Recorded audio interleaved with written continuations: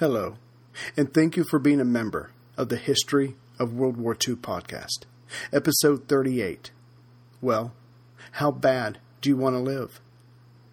Last time, on April 19th, 1943, the ZOB was able to shock the SS troops, attempting to finish off what they had started with the Grosse Action a few months back.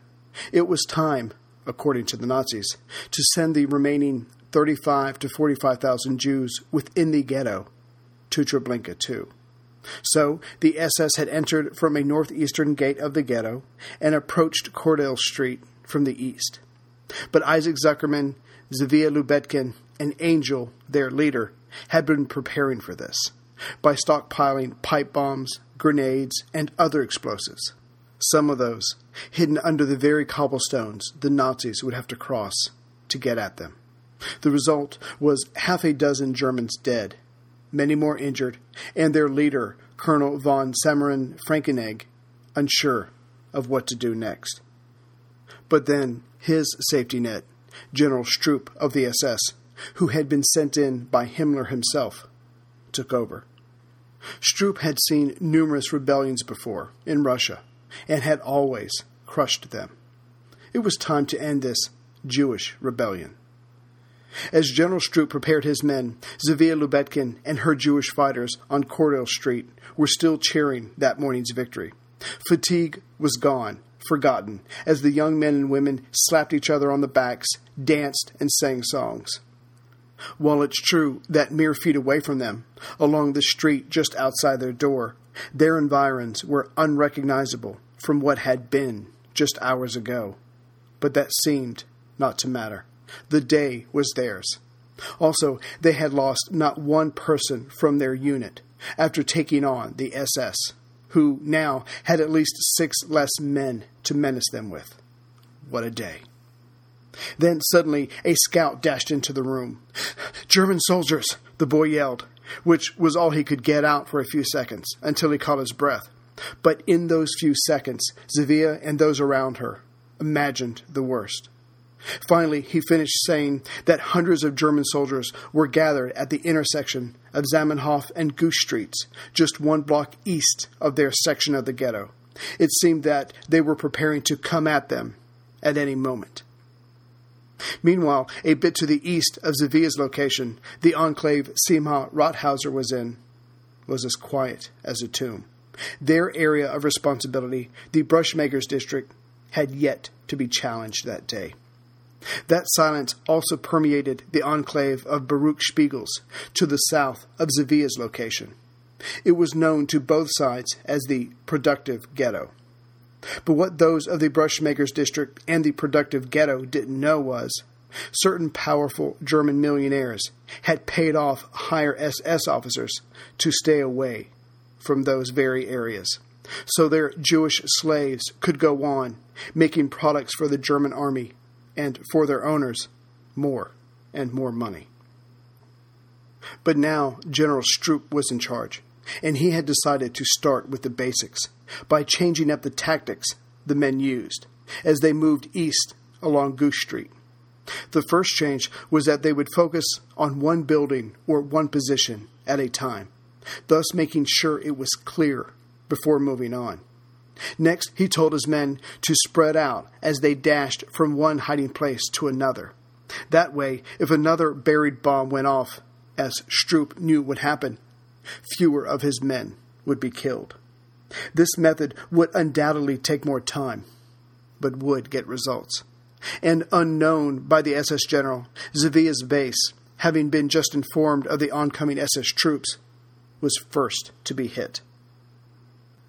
Although Zviya was in charge overall of her part of the ghetto, the younger man in charge of the troops was Zachariah Artstein. He quickly made it clear to all that if the Germans overran their positions, everyone was to scatter and regroup at the ghetto hospital just 1 block further on Goose Street. But no sooner had Artstein gotten this warning out than the room they were standing in shook on all sides. Something big had just hit the structure. Whether it was an artillery shell or tank fire, what the Jewish fighters were about to find out was that Stroop had worked out this tactic while fighting in Russia. He would have the artillery distract the enemy, making them keep their heads down as his infantry moved into place. But this time, there was a twist. Without the rebels knowing it, each blast brought the SS troops closer. When the shelling stopped, Xavier Artstein and another man that Isaac had asked to keep an eye on Xavier in his absence looked out the window, and they were surprised to see that SS troops had made it all the way to the corner of Goose and Cordell Streets, just outside their window. This was way too close, as in the rebels had lost valuable opportunities to lob explosives at the men as they were approaching.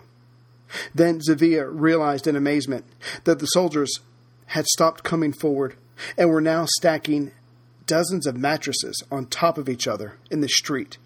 Surely they didn't consider that a safe enough barricade. Yet the mattresses continued to be brought over from a nearby store and piled up as the protective barrier expanded. Artstein ordered those around him to use the very Mausers recovered that morning from fleeing Germans to attack the soldiers in the street. But the fighters soon discovered that the mattresses indeed were thwarting their bullets from the smaller guns. Then the Germans started firing blindly at the buildings around them. They literally raised their guns and began shooting haphazardly. Surely this was not their plan to destroy the remaining Jews at the ghetto, but the firing continued. Then someone grabbed a Molotov cocktail and hurled it at the stack of mattresses. That got a better result, as the padded defensive structure wobbled in reaction. Then another rebel grabbed a kerosene-filled bottle and threw it on top of the closest pile. Within seconds, there was an audible whoop as the fire ignited and spread. Turns out, mattresses burn. The SS soldiers quickly abandoned their shabby redoubt and made for sterner protection. The Jewish soldiers quickly started firing at the fleeing men. One SS soldier went down, and those around Xavier cheered as they had done just an hour ago. But when the cheering died down, they could hear shouting from below. It was in Yiddish. Those rebels on lower floors were warning of fire. The building was on fire. As the ragtag group looked around at each other, the smell of smoke confirmed the shouts. Artstein yelled for everyone to leave and meet up later. But as they all climbed up to the 5th floor to use the tunnel that led from one building to the adjoining building, they almost crashed into another scout that was screaming. The Germans had already entered the ghetto hospital and were shooting everyone laid up in beds. Their rendezvous point no longer existed. Artstein panicked, so he looked to Xavier. He might have been in charge, but was a good 8 years younger than this poised woman. Remaining calmer than Artstein, she ordered scouts to be sent out to find another way. And as they had climbed to the 5th floor, it would take the fire longer to get to them. There was still time. But time passed. The smoke thickened, and the narrow tunnel they were in grew hotter. Soon it wasn't even possible to see the person next to them. The smoke made breathing almost unbearable. Then a scout came and said that he had found a way out. All of the people with Xavier followed. The small boy dashed in, around, and through incredibly small or narrow holes and openings. Xavier didn't think she would make it through most of them, but such was everyone's fear of either being burned alive or tortured by the Germans for their defiance, that everyone made themselves as small as the scrawny boy leading the way. It didn't hurt that the person behind pushed very, very hard. Meanwhile, Isaac Zuckerman was suffering from his own defeat. That morning of April 19th, as the people he most cared about were fighting for their lives, he had been trying to arrange an agreement with the Polish Home Army. But the High Command had already made its decision. Now was not the time for a general uprising. Yes, the Germans had lost tens, if not hundreds of thousands of soldiers in the lands of Russia. Rostov and Kharkov had been retaken, as had most of the Crimea. But it was the considered opinion of the Home Army Command that the Communists and Nazis had not yet finished bleeding each other enough. The Russians might help the Poles one day, but for now they were still hundreds of miles away. And just because the Jews of the ghetto were in the fight of their lives didn't change that equation for the almost 400,000 volunteers of the Polish army. The most the Home Army would offer was to help the Jews through a series of tunnels escape the ghetto. But Zavia and the rest could not leave without taking every single Jew still in hiding within the ghetto with them. But even more frustrating for Zuckerman was that not only would the Home Army not help, but every one of its soldiers had been ordered to stand down. The time was not right. Not yet. Ironically, the Nazis were of the same mind, but from the other direction. With the war against Russia not going quite as planned, the last thing Berlin needed was chaos in its rear section. Anything that could or would interfere with rushing the replacing men and material to the Eastern Front could not be countenanced. So an order went throughout Warsaw that everyone, every man, every unit was to be on high alert, yet no action was to be taken to provoke the Poles. The Jews of the ghetto, that was a different matter. But nothing should happen to anger the Home Army. Himmler heard of this and took it one step further. He altered the order so it read, "To all units of the general government." He then called General Stroop himself and said, "Don't provoke the Poles. Appease them if necessary." For now, locally, the fight was with the Jews and further afield with the Russians. The Poles would have to wait their turn, and they were content with that. General Stroop was enraged when he realized the rebels along Goose Street had gotten away. But then he realized his overall plan was the right one. He would continue to level, or if necessary, burn the buildings within the ghetto, which would either crush or burn the Jews or smoke them out. Flames or Treblinka too, didn't matter. Either one would do. But as his men continued to enter the reduced area where the Jews could be holed up and set buildings alight, there was still no response. No one came out to fight his men. So he kept at it, because progress was progress. Until it wasn't. Only days after the April 19th resistance had started, Stroop started receiving daily messages from Hans Frank's administration staff in Krakow, asking when was this uprising going to be over, which was bad enough. But then the same daily questions started coming from Berlin, from Himmler, head of the SS. Turns out that politics, that game almost as dangerous as war, had raised its ugly head.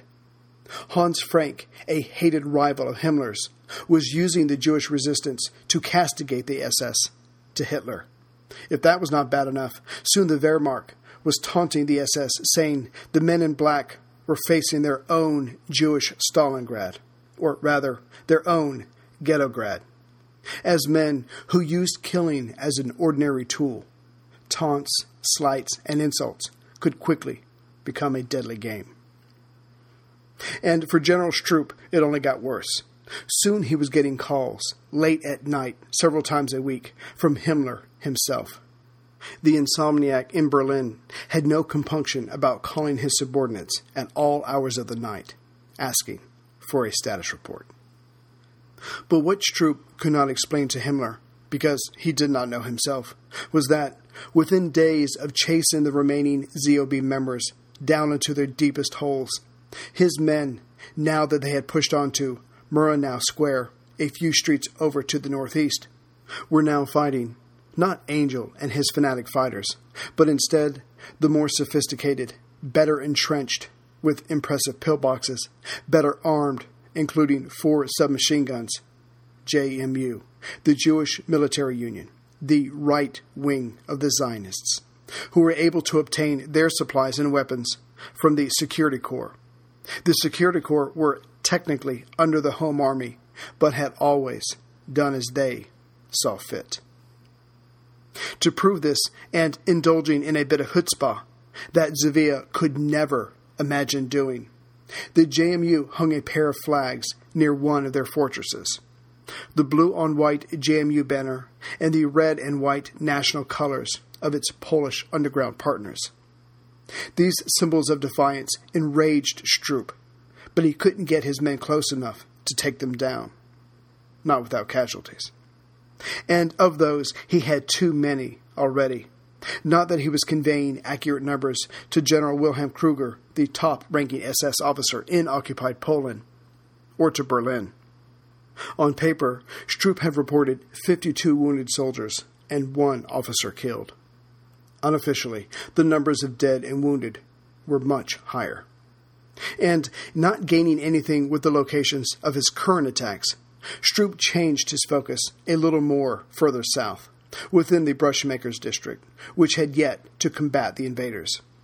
Simha watched as the Germans and Ukrainian soldiers came closer, the trigger of a bomb under their feet in his hands. And although the 19-year-old was overjoyed at finally being able to kill Germans, he held off on the trigger for the best possible moment. Yet his superior, Henrik Gutmann, could not. Grabbing the detonator from Simha's hand, the older man sent the signal to the bomb, buried below the street. This was the biggest bomb the Zionists had built to date. Just like on April 19th, the bomb was buried under their enclave's main gate. So, when it went off, those men in the front ranks of their oppressors were flung high into the air, or rather, parts of them, higher than the building Simha was in. When the body parts landed and the smoke cleared, a giant hole remained.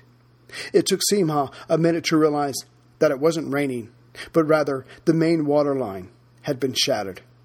So, within minutes, the hole had become a muddy swamp, which stopped the SS men further back from reaching their wounded comrades on the other side of the hole, who had not yet been finished off by the Jewish fighters, now shooting down on the dazed and wounded men. But as amazing as the hole was, and the flying enemy body parts had been, none of this prepared Sima or Mark Edelman for what they saw next. The SS were waving a white flag. No, 2 white flags. Clearly, they wanted to collect their wounded and allow any injured civilians nearby to evacuate. But Edelman was not about to give mercy to those who had never given it to him or his.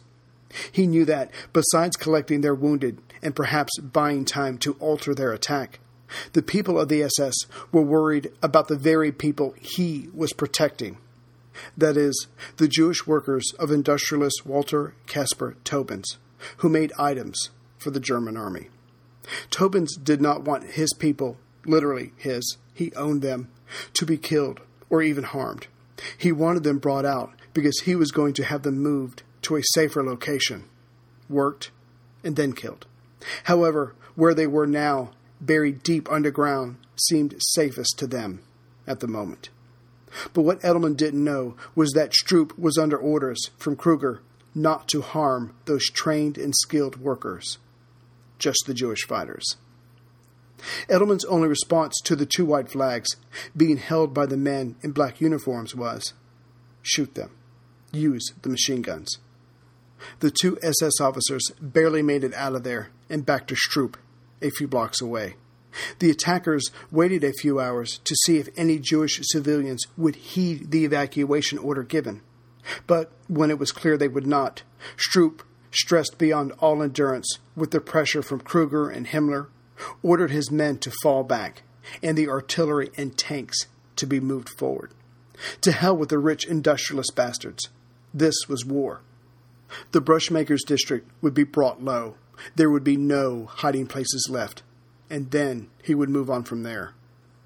Within minutes, the building Edelman was in shook to its very foundations as shells punched massive holes in the walls. Later that night, Stroop watched the chaos from the 15th floor of the Prudential Life Insurance Building near the Germans' only Royal Garden section of Warsaw. Some of the shelling had caused fires to break out. And then it hit the man. Fire! That was the key. He would use fire to burn down the high points the rebels used to shoot down at his men and flush the workers out. That had been bothering him all this time. Where in the hell were the Jewish civilians? There still had to be thousands of them. It seemed obvious now, hiding underground. Literally, in the basements of the buildings the rebels were protecting. Fire would take care of everything, all of his problems. He would burn down the ghetto, and with it, these pesky Jewish troublemakers. But for this, he would need permission from General Kruger, if only to cover his ass when the industrialists heard about it. Out went his request that very night. An answer in the affirmative came back early next morning. So, starting in the farthest northeast corner of the walled-off ghetto, Stroop had his artillery pinned down the rebels, while his flamethrower units moved in. Their spouts of flame could reach the second and third story windows, and so within seconds, those buildings of the Brushmakers district were gutted and abandoned. This caused the rebels to flee south to earlier abandoned buildings. As for the Jewish civilians who didn't have a plan, they just started appearing on the streets, having been flushed out by the flames and smoke. Stroop's men gathered up some and shot others. Of those not killed on the spot, they were taken to the trains to fill Stroop's deportation quotas. This would make Kruger and Himmler and Hitler happy. Now he was getting results. Within days, the ghetto was less tens of thousands of its Jews. The SS general knew he hadn't caught the rebels. Not yet. And may never not. But it didn't matter. He was pushing them, driving them, and there was only so much space to flee. After the first Gross Action, where the ghetto was mostly depopulated, the lower half of the ghetto, everything below Forestry Boulevard, was opened to Gentiles to help alleviate the housing shortage. It was there the rebels would have to stop and fight and die. After the northeast corner of the ghetto was leveled, the northwest corner, mostly abandoned already, was set alight and leveled. More civilians fell into Stroop's net. Any survivors had no choice but to flee south, and Stroop's artillery, tanks, and flamethrowers followed them. Soon, the left-leaning Zionists, those who had escaped the fire, shells, and guns of the SS, were just north of Forestry Boulevard. And they weren't that many. Nearly half of those that had fought the first day of April 19th were now gone. Mark Edelman, who was at his wits' end, had Seymour Rothhauser get word to Zuckerman. They needed help getting out, as many of them as possible. It had only taken days, but now the SS were approaching the main shops district in the southernmost part of the remaining ghetto, where Baruch Spiegel led his soldiers. And just like the enclaves to the northeast and northwest, they were practically out of ammunition, grenades, Molotov cocktails, food, and water. They now all faced the main flaw in Angel's plan of a glorious death. They all had lived longer than anyone thought possible. And now that they had defied the laws of improbability, they all wanted to remain alive and leave this all behind. During one night in late April, as Baruch's soldiers were standing on what remained of a street, someone, looking down, offered up the idea to Baruch that they should use the sewers to escape. But Stroop, unbeknownst to the desperate rebels, had already thought of that. If these young fighters could, somehow, crawl through the correct 450 feet of excrement-filled series of passages, and if they weren't backed up, and if the fumes didn't cause them to pass out and drown, it wouldn't have mattered anyhow. The SS general had all the lines that his men could find blocked off. But the remaining rebels didn't know this. So, in small groups around the drain openings along Forestry Boulevard, the fighters, looking down at the holes, had to ask themselves, how bad did they want to live? The map of Stroop's ghetto didn't show the entire truth. The JMU members along Marano Square in the far northeastern corner were not all dead, and were not all ready to give up the fight. True, there were very few of them left, just around 100, and they, like the other enclaves, had run out of almost everything, but were still determined to resist. The best proof of this was that they had a tunnel to the outside world. It was in perfect working order, and they could leave at any time. But David Ethelbaum and Mark Frankel, the JMU local leaders, wanted to stay. They wanted to continue ambushing the SS as they made their way deeper into the ghetto. Their problem wasn't one of courage, but of ammunition and supplies. As for their pillboxes and hideouts, true, they were all gone. But the men and women of the JMU had turned the very rubble Stroop's shells created into their new bases. So word was sent to the Security Corps. The JMU needed ammunition. Quickly, a response team was put together, led by Major Henry Iwanski, whose loyalties to the Jews, it must be said, was questionable. But of the 18-member team that entered the ghetto on April 27th, 2 of Iwanski's brothers and his 16-year-old son were a part. As they came in, each man was carrying a sack of ammunition and alcohol for the wounded to help with the pain. Iwanski later claimed that he believed his mission was to deliver the ammunition and bring Ethelbaum with him, as the man was wounded. But according to Iwanski, Ethelbaum simply asked him to take some of the younger fighters, but that he was staying. According to Iwanski, he was so moved by the show of courage that he decided his team would stay as well and resist the SS. Yet the truth may have been that as the sacks were being handed over, the Gentiles were forced to stay because on that very day, Stroop decided to finish off all resistance within the ghetto. A special battle unit of some 300 German and Latvian SS troops, supported by armored carriers and 2 panzers, were sent in. The fighting was fierce and lasted throughout the day. The sound of gunfire so intense, the ghetto might have been mistaken for the Eastern Front. But by the end, most of the JMU rebels were dead, as were one of Iwanski's brothers and his 16-year-old son. Ethelbaum died the next day, April 28, 1943, from his wounds. The SS were dealt higher than expected casualties that day before they withdrew at dusk, which would ruin Stroop's next report to Berlin, but progress was progress.